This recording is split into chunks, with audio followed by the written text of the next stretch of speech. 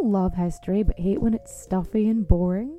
Well, look no further and join me, Katie Charlwood, your friendly neighbourhood social scientist and reader of books, as I delve into unsolved historical mysteries, murders by gaslight, and of course, women who have been misrepresented through all time. On Who Did What Now, the history podcast that's not your history class. Listen wherever you get your podcasts. The world is filled with many questions, such as, did giants exist? What is junk DNA? Does it mean that you're trash? Do you ever wonder if aliens have underwater bases in our oceans, and that's why there are so many UFO sightings off the coasts of islands all over the world? How serious even is climate change, and when should we start building our rafts? Hello, everyone. You may recognize me as Gabby from the History of Everything podcast. And my name is Bruna, and you don't recognize me from anything yet. Together, we're two scientists who explore the answers to these questions and many, many more in our new podcast, Mystery of Everything, available everywhere you get your podcasts. It began long ago. Two young boys in an American town riding their bikes to school and Little League practice. Over the years, the boys became fast friends, united in their love for stories where things would go horribly wrong. Pour yourself a strong beverage and buckle up. You're in the shallow end with Schnebley and Toff. Hey, how are things up north? When you say up north, you mean in America? In the United States of America. We are also in America. It's just South America. Very south. We're in Ecuador. This is the first, not bicontinental, but international. Although no, because we did one when you guys were in Spain. And we actually did some recording when we were in Thailand too, but I think that was for like a We did commercial. some commercials, I think. So it turns out this is not special at all. No, I'm sorry I even brought it up at this point. It's interesting because you guys look exactly the same as you did just a few days ago in Florida. You know, it's weird though, south of the equator, when I roll my eyes, they go the other way now. It's weird. That's amazing. I've always heard that, but I thought it was just a rumor. No, it's true. It's true. Yeah. In the southern hemisphere, those things happen. It's crazy down I here. flew to Australia years ago on a job. Braggart. And the first thing I did when I got into my hotel room was run to the bathroom and flush the toilet. Was it everything that you had imagined? Everything I had spent my lifetime dreaming of happened in one flush. It was just beautiful to behold. It's a whole different thing when you say, hey, honey, come look at this. Mm-hmm. Yeah. I worked with a guy well, so did Kat. His name was Matthew. And oftentimes you would see him bursting through the men's room door, coming out into the hallway, looking at his phone going, hey, everybody, come here, look at this. Yeah. Oh, yeah. No. Yeah. Really? And he was in upper management, which was weird. I don't know if this is podcast safe or not either, but one time we did a live remote. I was judging a arm wrestling competition, and at the end of the evening, he had imbibed More than his share. quite liberally, and You're not going to tell this story. I'm going to have to cut this out. And we walked out of the the bar into the parking lot, and he went, "It's 11:45. Why ain't no one my dick?" And I was like, "Okay, Yeah. we gotta get you home." Did he mean AM or PM? Because I could see if he worked morning, 11:45. Yeah. That's pretty late. Sure. That's nighttime Way past for time. a morning crew. Anyway, that might not be podcast safe. Yeah. My nephew in Flagstaff, his name is Rye, and he heard a new phrase new to us that apparently they use frequently in Australia. And when it's when somebody says, did you come here to fill in the blank? The sarcastic response is, well, I didn't come here to spiders, which I love. Did you learn that while you were doing your toilet flush experiment? Sadly, No. those experiences are decades apart, but that would have been great if somebody called on the phone as I was flushing the toilet and said, so are you flushing the toilet? And I could have said, well, I didn't come here to spiders. Okay, so you go first this week. Do I? Okay. I believe so. My story for the week takes place in Georgia, specifically DeKalb County and the town of Ellenwood, Georgia. That's about 20 miles southeast of Atlanta. And this event took place actually only 2 months ago. I wouldn't call him a hero. Our protagonist is a gentleman named Vincent Simon. And actually, I wouldn't call him a gentleman. Vincent is not a nice man, you two. He's just, okay. He's not a nice guy. He has a lengthy criminal history, and his experiences, shall we say, tend to, he's got a rap sheet that includes things like, say, guns and drugs and theft convictions, and he's not exactly Eagle Scout material. Then you have people in the world like a stand-up, patriotic, hard-working woman named Dahlia Dure. Dahlia Dure is actually a lieutenant colonel for the Royal Mounted Canadian Police. No, she's active duty. Dudley Do Right? She's an active duty officer in the Army Reserves, which means that she's serving and protecting this country. And even though Dahlia's home is in Ellenwood, Georgia, when our story takes place, she's on active duty in the Chicago area. Now, Dahlia, God bless her, is on the verge of retiring. Good for her, right? She expressed her plans for the future, saying, quote, "I thought I would sell my house and go hang with my grandkids," which I love. So she lists her home with a realtor, and it's actually on Zillow. It's a beautiful home. It's massive. It's 4,300 square feet. It's 5-bed, 5-bath, valued at around $495,000. So just shy of $500,000. Now, in fact, even before listing her home, Dahlia had been renting it out, and she had even put in an estimated $35,000 in renovation. She wanted this thing to look really nice to a potential buyer. You guys know what that's like. Yeah, it's a pain in the ass. It's a pain in the ass, but at least it's expensive too. So you got that, you got that double whammy going for you. So Dahlia's real estate agent was making final preparations for the sale of this home. But before Dahlia could embark on her retirement plans, an unexpected obstacle stood in her way. That would be someone else's belongings filling her home. Now, before I go on, and I think you can see where this is headed because you two are fairly bright, is a little background on a thing called squatters' rights. And what I didn't know until researching this story is that the concept of squatters' rights actually goes all the way back to the Roman Empire. Did you know that? Wow. No, I had no idea. Way back then, centuries ago, if somebody maintained possession of an item or property without legal title, they could become the lawful owner, so the Roman courts said, if the original owner didn't show up to take possession within a certain period of time, whatever that was. And that became actually pretty common. I feel like I'm doing a Box of Oddities episode now.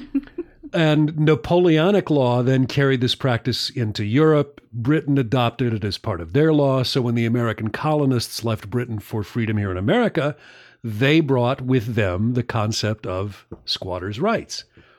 And it's actually now seen as a civil issue. And laws, believe it or not, can be kind of confusing because squatting is a colloquial term for occupying a property without the owner's permission. In today's politically sensitive climate, we've decided, whoever we are, that squatters' rights is not a very politically sensitive term. Sure. Yeah. So we now say adverse possession. Can you believe that? That's crazy. Wow. I resent you calling me a squatter. I am here with adverse possession of this house. So one day, Dahlia, our real hero, gets a call from her realtor, and something is up with Dahlia's house. And as you have already inferred, there's all kinds of furniture inside her house. And according to police, this man has been living there for quite a while. So they knock on the door because the realtor has asked them, hey, can you go ask this guy what's going on? And Vincent, the gentleman I mentioned before, Mr. Not the Eagle Scout material guy, answers the door and says, "How can I help you, kind law enforcement officers who protect and serve us so well?" I'm making that part up. I don't know exactly how he greeted them, but I'm guessing a guy with that kind of rap sheet is probably not going to be too kind to the cops. So the cops explain, yeah, this house is about to be listed for sale by the owner, and we're just kind of curious how you got inside. And Mr. Simon says, "Oh, there must be some mistake. See, I've leased this place for half a year." And the cops say, "What?" And the guy says, "Yeah, I prepaid the lease for 6 months. Cost me $19,000. "Well, do you have a copy of the lease?" "Yeah, let me go get the lease." So he does. And they look at it and they call Dahlia, our rightful owner, and they say, "Well, he's got a lease for 6 months. So Dahlia says, "Did you call the phone number by chance on the lease to see who leased my home to a stranger for half a year?" And the police said, "Oh, that's a good idea." And they do. And of course, the number's no good. It's a fake. But unbelievably, the cops say to Dahlia, "Look, there's really nothing we can do here. You're going to have to take him to court." Wow. Oh my gosh. Can you freaking believe that? This is really triggering for us, Linz. Yeah, I can only imagine. I should have actually, so halfway through the story, it only now occurs to me, this probably wasn't the best story choice for me to use this week, is it? As we are officially homeless? Yeah. No. Yeah. Homeless, between homes, couple of squatters in a hotel is what you two losers are. I prefer adverse possession. You two adverse possessors, you. Well, no surprise. Dahlia says, "Screw this. I'm gonna take care of this myself. I'm gonna go back there, figure this out." So she actually flies back home to Atlanta. She knocks on her own door, and Vincent Simon won't even talk to her, just tells her to leave. So she calls the police. And again, they say, "Sorry, this is a civil matter." They told Dahlia she was going to need to go through a judicial eviction process, which can take months. That's so kooky. And now she's really upset, confused, and, who wouldn't be? So she actually comes up. I love this woman so much. She comes up with her own eviction papers and serves Vincent in her house the eviction papers, but he won't even take them. He just ignores them. Now, since the police have told her there is nothing that they can do, she very wisely goes to a local TV station, WSB TV in Atlanta, and says, "I think I got a story for you." And thankfully, the station sends a crew out to do a piece on this story. Now, backing up just a bit, in the weeks that Vincent Simon has been in Dahlia's house, he has been busy. Oh, no. Was he remodeling? Well, let's call it redecorating. He installed security cameras because I guess if you're into adverse possession, you want to make sure that the house you're squatting in is safe, right? So you don't want any squatters. You better put up some security cameras, exactly, or adverse possessors. He's put up beware of dog signs. He's covered the windows with cardboard. That's not at all suspicious, is it? Sexy. And he's he's moved a hefty amount of his own personal shit into her house, including a gun safe, 2 dogs. I like that part, but I'm wondering if they were, house trained. Dressers, coffee tables, furniture, all kinds of stuff. And Dahlia herself said later he had stuff in every single room of my house. He had some huge TVs. I mean, 85, 90-inch TVs. Oh my God. The man loves him some television, I guess. So no one could figure out how he even, A, got those keys and got into the home. He even put a new lockbox with a keypad on the door. Oh my God. But law enforcement still couldn't figure out how he got the keys in the first place. But praise be to God, the story airs on WSB TV in Atlanta, and that changes everything because now all the citizens in the greater metro Atlanta area who are watching TV are pissed off at this guy, and they are on Dahlia's side, like we all would be, right? So she finds, because, you can't get the cops to do it for you, she actually does research, and she finds this obscure landlord-tenant law called Georgia Title 44. And she is able, once this story airs, to get enough publicity that the police wouldn't help her, but the DeKalb County Sheriff's Office actually calls her and says, you know what? This sucks. We're on your side. We're going to help you with this. Amazing. Yeah. Give it up for the DeKalb County Sheriff's Office. So the deputies, marshals knock on the door, and Vince Simon opens the door with that kind of, what the F are you going to do about it? And Dahlia hands him these eviction papers. So Vincent realizes, okay, the jig is up.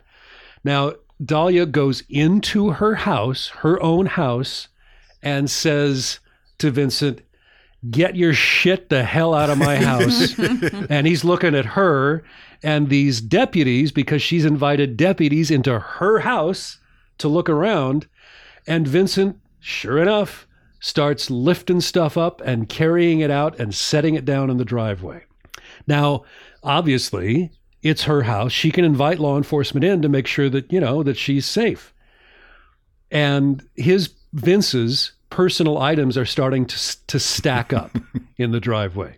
He's got couches, he's got lamps, he's got safes, he's got those TVs. And it's this pile is growing bigger and bigger and bigger. And as he is carrying his stuff out of her house, WSB TV, that had done the story on this whole thing, that got the sheriffs there to help her, does an interview with Dahlia. And she says, if it wasn't for Channel 2 and Justin Gray, who was the investigative reporter, I wouldn't be here today. And I am truly grateful to them. And as she's doing this interview, in the background, there's Vincent, very disgruntled, carrying his stuff with, an angry expression like, I can't believe I'm being kicked out of somebody's house. Well, here is the beautiful twist and the shallow end payoff. In the process of walking around the house with Dahlia, the sheriff finds both a gun and drugs in the house. No. Everyone acts surprised. How could that possibly be? Vincent. But because they know who he is and they have, run a check on him and see that he is a convicted felon and what they call a prohibited possessor, that gun alone is illegal as hell. Mm-hmm. So now, and they actually wait until all of his stuff is out of the house. He's not only out of the house, he's into a pair of shiny handcuffs and the comfy backseat of a squad car. So just to clarify, you're saying that he was an adverse possessor, prohibited possessor. Yes. Yeah, he's a double whammy. Oh, wow. He loves him some possessors. That's what it is. Now, unfortunately, and I didn't stop to think about this, it's not entirely a happy ending. Dahlia at this point had actually gotten an offer from a prospective buyer to buy her home. But when that TV package aired and this buyer realized, oh my God, that's the house I wanted to buy, the buyer got, scared, got cold feet and said, I'm pulling out. And, so that's sad. But as of yesterday, the house was still on the market and it's beautiful. And I'm convinced that she's going to find a buyer. If I was looking to move to the Atlanta area, I would buy this house in a heartbeat. It's gorgeous. What happened to the dogs? This is why it's so good for you to be in on these sessions, Kat, because every time it's just JG and I bring up an animal, I have to say, And of course, if Kat were here, she would say, cut to the chase. What happened to the dog? That's true. That's true. You know, that's poetic justice. I love that. The only thing that could have made that story better would be if the WSB news team's van backed over his stuff on their way out of the driveway. Ran over them TVs. Them TVs is garbage now. Yeah. So Dahlia, God bless her, says, I came here with a mission in mind to get him out of my house and put him in jail where he belongs. And a DeKalb County Sheriff's major named Manuel Sanchez said, quote, it feels good when you can return the home back to the home owner. Oh, that's nice. Nicely done, DeKalb County Sheriff's Now, Office. quick question. Where Vince there ended up going to jail, all of his things, did they then belong to Dahlia? Did he just prepare a yard sale for her? That's what I would have done. Or even worse, I just put a big sign on it that said free. Yeah, right. Have people just come and, that's too bad, Vince. Somebody stole your shit. Weird. How's it feel, huh? That's too bad. I know in our home state, at least when Kat and I had a rental property, if tenants leave their shit in your house, once they've been evicted, they have 30 days to gather it up or it's yours. Wow. That's pretty, that sounds very fair. Yeah, it never quite made up for the money that we didn't get paid, though. No. I got a free jacket and a Bowflex once. Let me guess. It was like a lime green members only jacket from 1982. Yep. With beige piping. You know what would look very good with that? What? White Sperry boots. Yes. I got my story from ValerieGuardian.com, WSB TV in Atlanta, the Daily Mirror, the New York Post, and FNC. You know, JG, this is the time of year where people start planning family reunions for the summer. In fact, I have one coming up in June, and I'm absolutely convinced that these cousins that I haven't seen for a while are finally going to tell me, yeah, I listened to your podcast. I don't think you guys are very good. I didn't laugh. Well, humor is subjective. So while you may have to grin and bear with your family, you shouldn't feel that way when you're talking to your doctor about, I don't know, that you maybe eat pizza one too many times a week, something like that. Well, enter ZocDoc. That's the place where you can find and book doctors who will make you feel comfortable and actually listen to you. And these docs all have verified reviews from actual, real patients. And we're not talking about a few. We're talking about tens of thousands of doctors. ZocDoc is a free app and website where you can search and compare highly rated in-network doctors near you and instantly book appointments with them online. Look, people love this app and this website. Next time I'm looking for a doctor, this is definitely what I'm going to use. Go to ZocDoc.com/TSE and download the ZocDoc app for free. Then find and book a top-rated doctor today. That's ZocDoc.com/TSE. ZocDoc.com/TSE.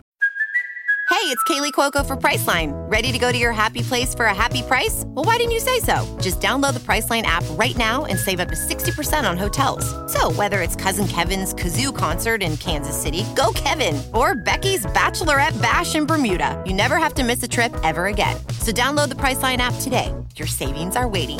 Go to your happy place for a happy price.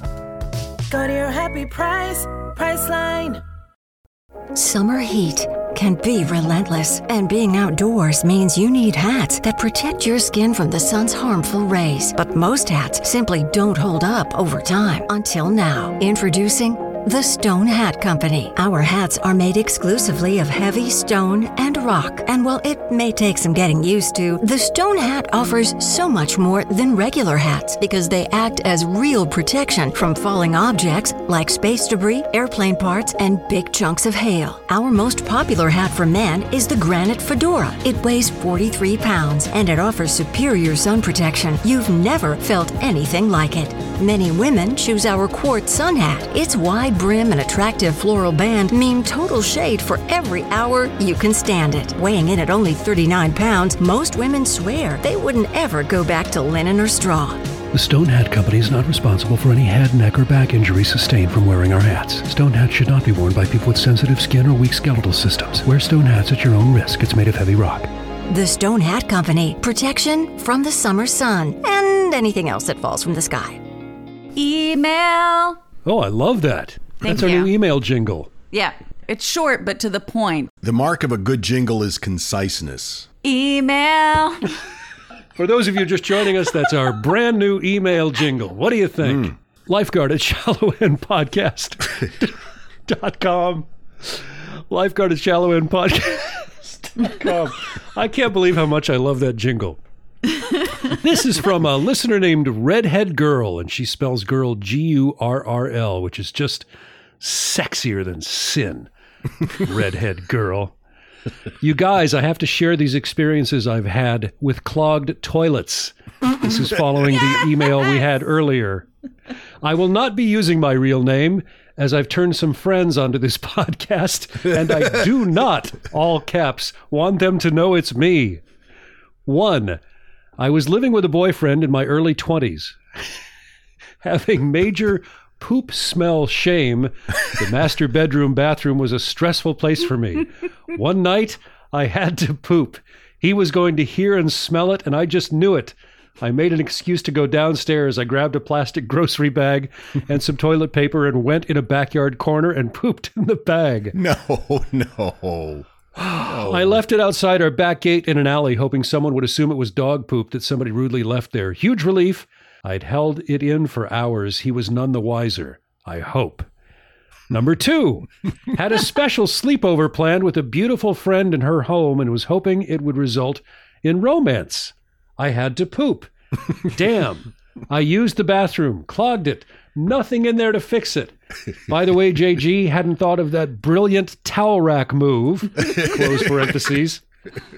So I just had to shove my arm in and unclog. No, please, no. OMG. I totally sterilized my arm with the hottest water and tons of soap. Unfortunately, I was in there long enough to lose the mood I was trying to establish. It was a movie and popcorn instead. Sighed. Yeah. Can't wait for you guys to do some fart stories. Get a couple of those also. You guys are great. You make my workout a bit more bearable. I'm starting to think that maybe Redhead Girl has some romance-related indigestion issues. I think there might be something going on. When I played on the basketball team, we called it the pregame shits. Mm-hmm.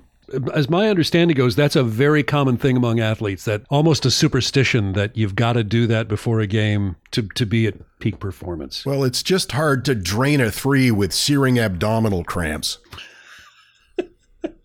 You said drain. By the way, this is not really a story, but if you remember on episode 58, we talked about JG's story about the skydiver with the cats. Yes. And we talked about a cluster of cats, and we got a couple emails. One actually both of them said it's not actually a cluster, Lindsay, you jerk. It's a clowder. A clowder. CLOWDER. A clowder of cats. A clowder of cats. The lifeguard very, very kindly wrote back Jeff and said, "Many thanks for writing us. We really appreciate you taking the time to do that. This is the site Lindsay used to get that info, but thank you. So noted." And sent the website address where I came up with that expression. And then an Amazon link to James Lipton's book, where it's just a collection of what you call multitudes of those animals. Jeff, to his credit, wrote back seemingly about 5 seconds after getting the lifeguard's email saying, "Looks like I should do a little more research before I send out a critique of other people's work. Duly noted. Thank you for the quick response and the links. I'm going to add that book to my collection." What a very cool response, Jeff, because I would have been like, "No, you suck. Your website's wrong. Your website's stupid. You got a stupid website." But Jeff was all man there and said, "Duly noted." I love it. Lifeguard at shallowendpodcast.com. Always feel free to send us anything you'd like, at least in email form. Hello everyone, Takuya here. And I'm Gabby. and we are the hosts of History of Everything, a podcast which you can probably guess by the name is, well, I mean, it's about everything. Do you want to know why people thought potatoes were evil and would give you syphilis? Are you curious about all the stories of the terrible and stupid ways that people have kicked the bucket over the years? Do you want to hear tales about all of the different badasses of history and the lives that they had brought to life? Well, if so, then look no further. History of Everything is just the right podcast for you. It's available on Spotify, Pandora, and anywhere else that you get your podcast from. Join us for some fun and just see how weird and wacky history can be. When Johann Rall received the letter on Christmas Day 1776, he put it away to read later. Maybe he thought it was a season's greeting and wanted to save it for the fireside. But what it actually was a warning, delivered to the Hessian colonel, letting him know that General George Washington was crossing the Delaware and would soon attack his forces. The next day, when Rall lost the Battle of Trenton and died from 2 colonial Boxing Day musket balls, the letter was found, unopened, in his vest pocket. As someone with 15,000 unread emails in his inbox, I feel like there's a lesson there. Oh well, this is The Constant, a history of getting things wrong. I'm Mark Chrysler. Every episode, we look at the bad ideas, mistakes, and accidents that misshaped our world. Find us at constantpodcast.com or wherever you get your podcasts.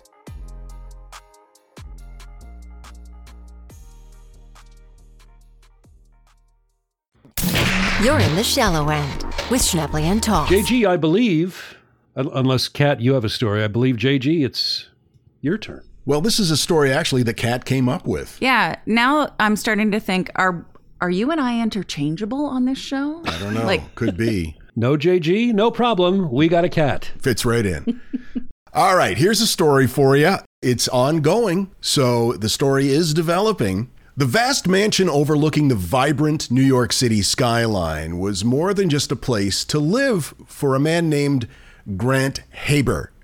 It was a trophy, a symbol of his successful career as the founder of American Innovations. Now, this is a company that deals with munitions and IED detection kits. So it's a pretty big, sophisticated technological company. But there was always, even though he was successful, there was always something that gnawed at this man. Gnawed, you say? Ticks? Not ticks. No, he had a kit for that too. A missing detail in his perfectly curated masterpiece of his home, which was the view.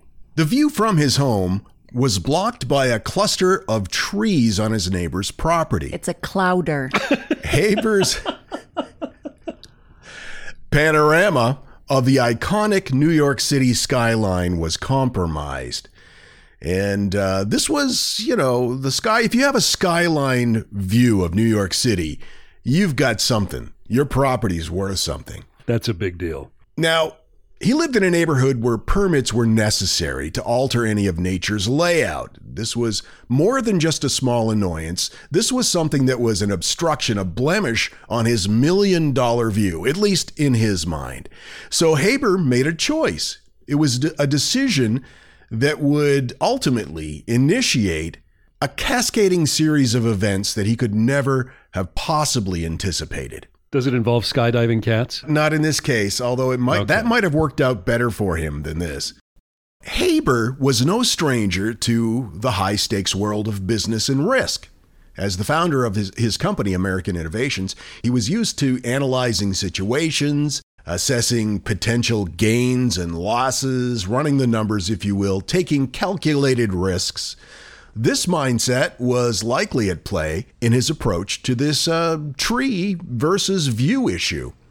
Okay. Haber, as a resident in an area where permits, again, were required to remove trees, must have known the local regulations. It's probable that he had explored legal avenues to remove the trees that were obstructing his view and learned about the fine for unauthorized tree removal. He may have even consulted with an attorney who would have informed him about the penalties for non-compliance. Haber likely made a calculated decision. He weighed the cost of the fine against the potential enhancement of his property value and quality of his life from an unobstructed view of the New York City skyline. There were 32 trees, Linz. The fine is $1,000 a tree. Now, with his net worth, he's a multimillionaire. A $32,000 fine might have seemed like a pretty good deal. A small price to pay for the significant personal and financial gains that he anticipated. I can't imagine how much his property value would have improved if he could have resold it with a listing saying, beautiful New York City skyline view. This reminds me of when Nancy and I were newly married and looking for a house in the greater Burbank, Pasadena area. And the very first house our realtor showed us, she said, I don't think you're going to much like this, but I just want you to see what's out there in your price range. So she hands us the sheet, the property description sheet, and down at the bottom, in parentheses, it says, across the street from a cemetery, but headstones not visible. like a selling point. And I thought, oh, well, okay. I guess we could look at the house. See, that would be a plus for Kat and I. Yeah, We've actually looked for homes that are near or actually in cemeteries or on old burial grounds. Very Kat and JG. So it was a chilly February morning as frost sparkled on the ground and the sun began to rise. Oh, so poetic. I like how you're doing this. Tell us another story, JG. Grant Haber placed a call. His voice was steady. His instructions were precise.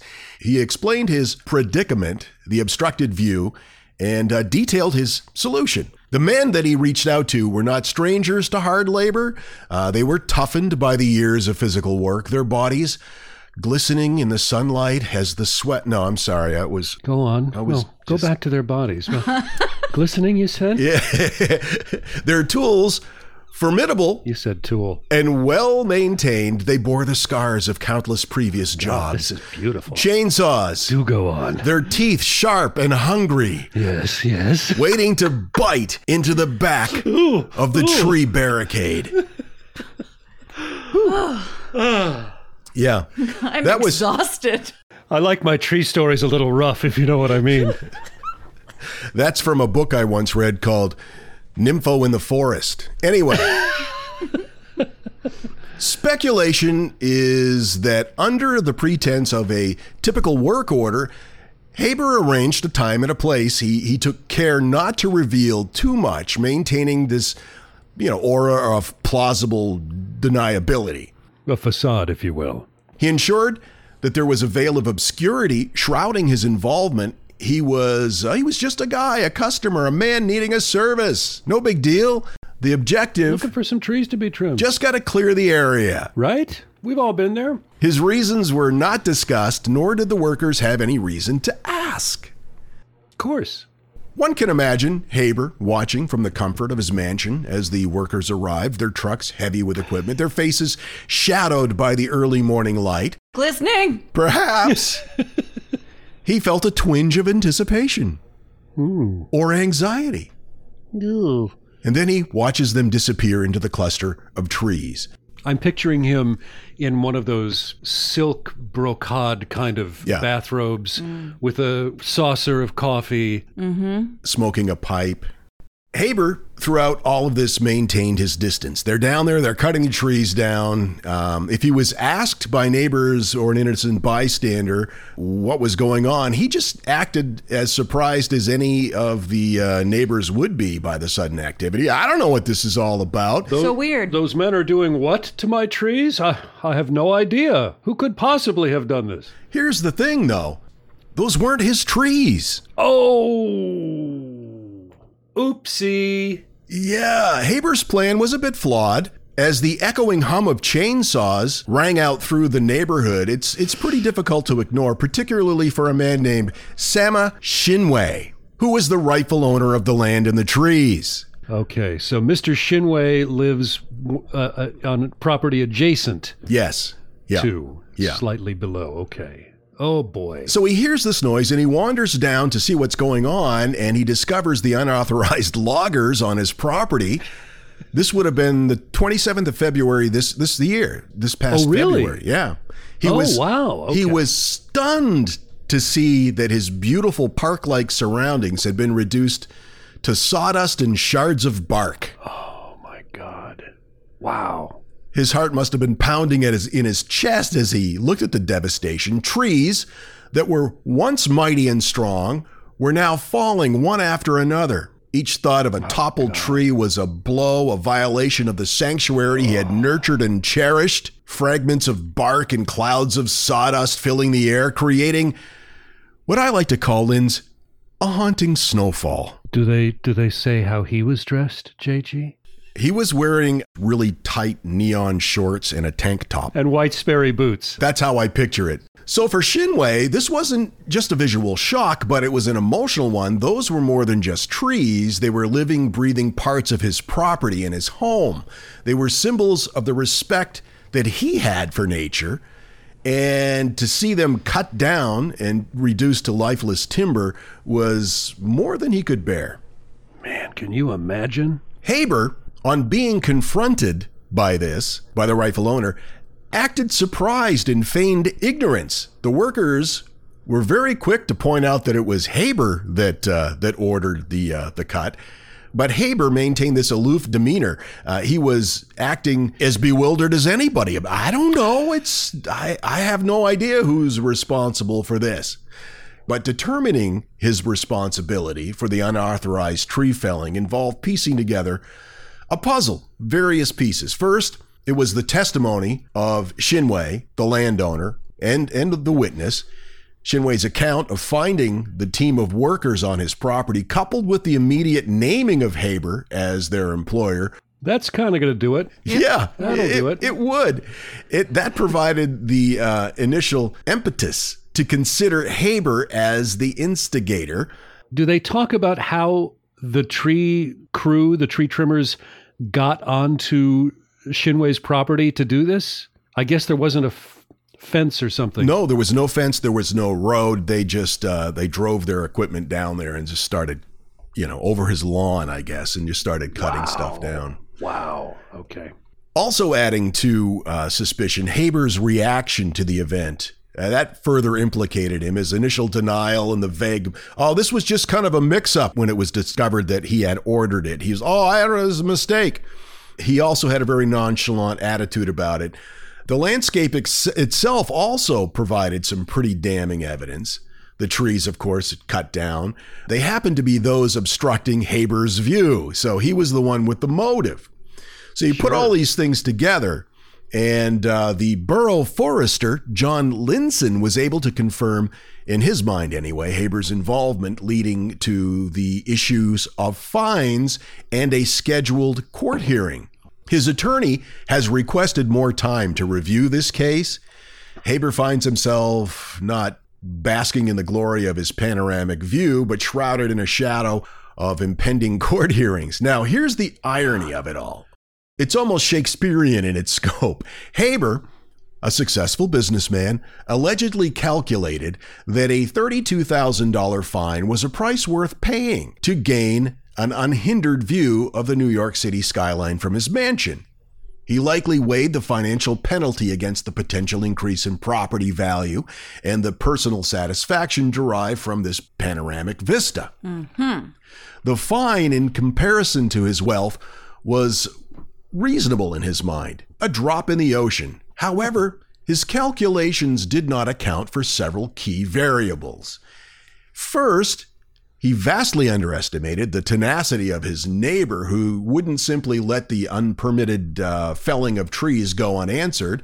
Shinwei's prompt response and determination to see justice turned Haber's straightforward calculation into a completely multifaceted problem. He did not factor in the stringent environmental regulations. Aha. Mm-hmm. So, if proven guilty, he would be tasked with creating a road. He'd have to build and pay for a road to the once inaccessible area. He would also be responsible for managing invasive species. He would have to add soil. He would have to remove the debris left in the wake of his felling of trees. Then he would need to replant 32 new large trees and guarantee their survival for 2 full growing seasons. Holy cow. In essence, he neglected to consider the intricate web of cause and effect within the local ecosystem and community. And finally, he failed to foresee the court of public opinion. People are already, they hate him on social media. I can only imagine. Yeah. So what started out as a simple cost benefits analysis, $32,000 fine versus an enhanced view, it snowballed into a daunting ordeal with potential costs surmounting at this point already an estimated $1.9 million in counting. Oh, good night, everybody. Wow. And I would think in addition to all that, he still could be looking at a civil suit from Shinway for damage to his property, emotional distress. I mean, the whole thing. My God. Wow. Unpermitted occupancy. Squatters' rights. Adverse possession. Right. Yeah. Why can't I remember that term? I can't either. Anyway. Just say squatters. So the irony lies in the fact that his pursuit of an unobstructed view has now mired him in a tangled legal, financial, and social mess far exceeding the fine that he was initially willing to pay. Wow. And my sources for this story, the Mirror, the Daily Mail, and the New York Post. Great story. It's surprising to me that somebody that successful, that well off, presumably from business savvy, and intelligent decisions, would think, it's just $1,000 a tree, $32K. There couldn't possibly be anything else that might come as a result of my action. Yeah. That's amazing. So it's going to be interesting to follow this story and see where it ends up. Great story, JG. Let that be a lesson to all you young'uns out there with chainsaws and an appetite for destruction. Don't do it. Unless you're pretty sure you can get away with it. Yeah, in which case, have at it. You didn't hear it from us. Anyway, thanks for hanging out with us, you guys. We do appreciate the company, and we look forward to continuing this relationship in the not too distant future. It'll be curious to see where you guys are the next time we record. But it still won't be America. It won't be the Guayaquil Sheraton. We're still in America. North America. My bad. Traitor. Remember to make good choices. Your life might depend on it. So concludes another episode of The Shallow End with Schneply and Toff. We thank you for listening. Oh, be a dear, would you? Please subscribe to this podcast, give these boys a 5-star rating, and think of something nice to say, even if you have to make something up. And visit us online at shallowendpodcast.com. Okay, gotta go.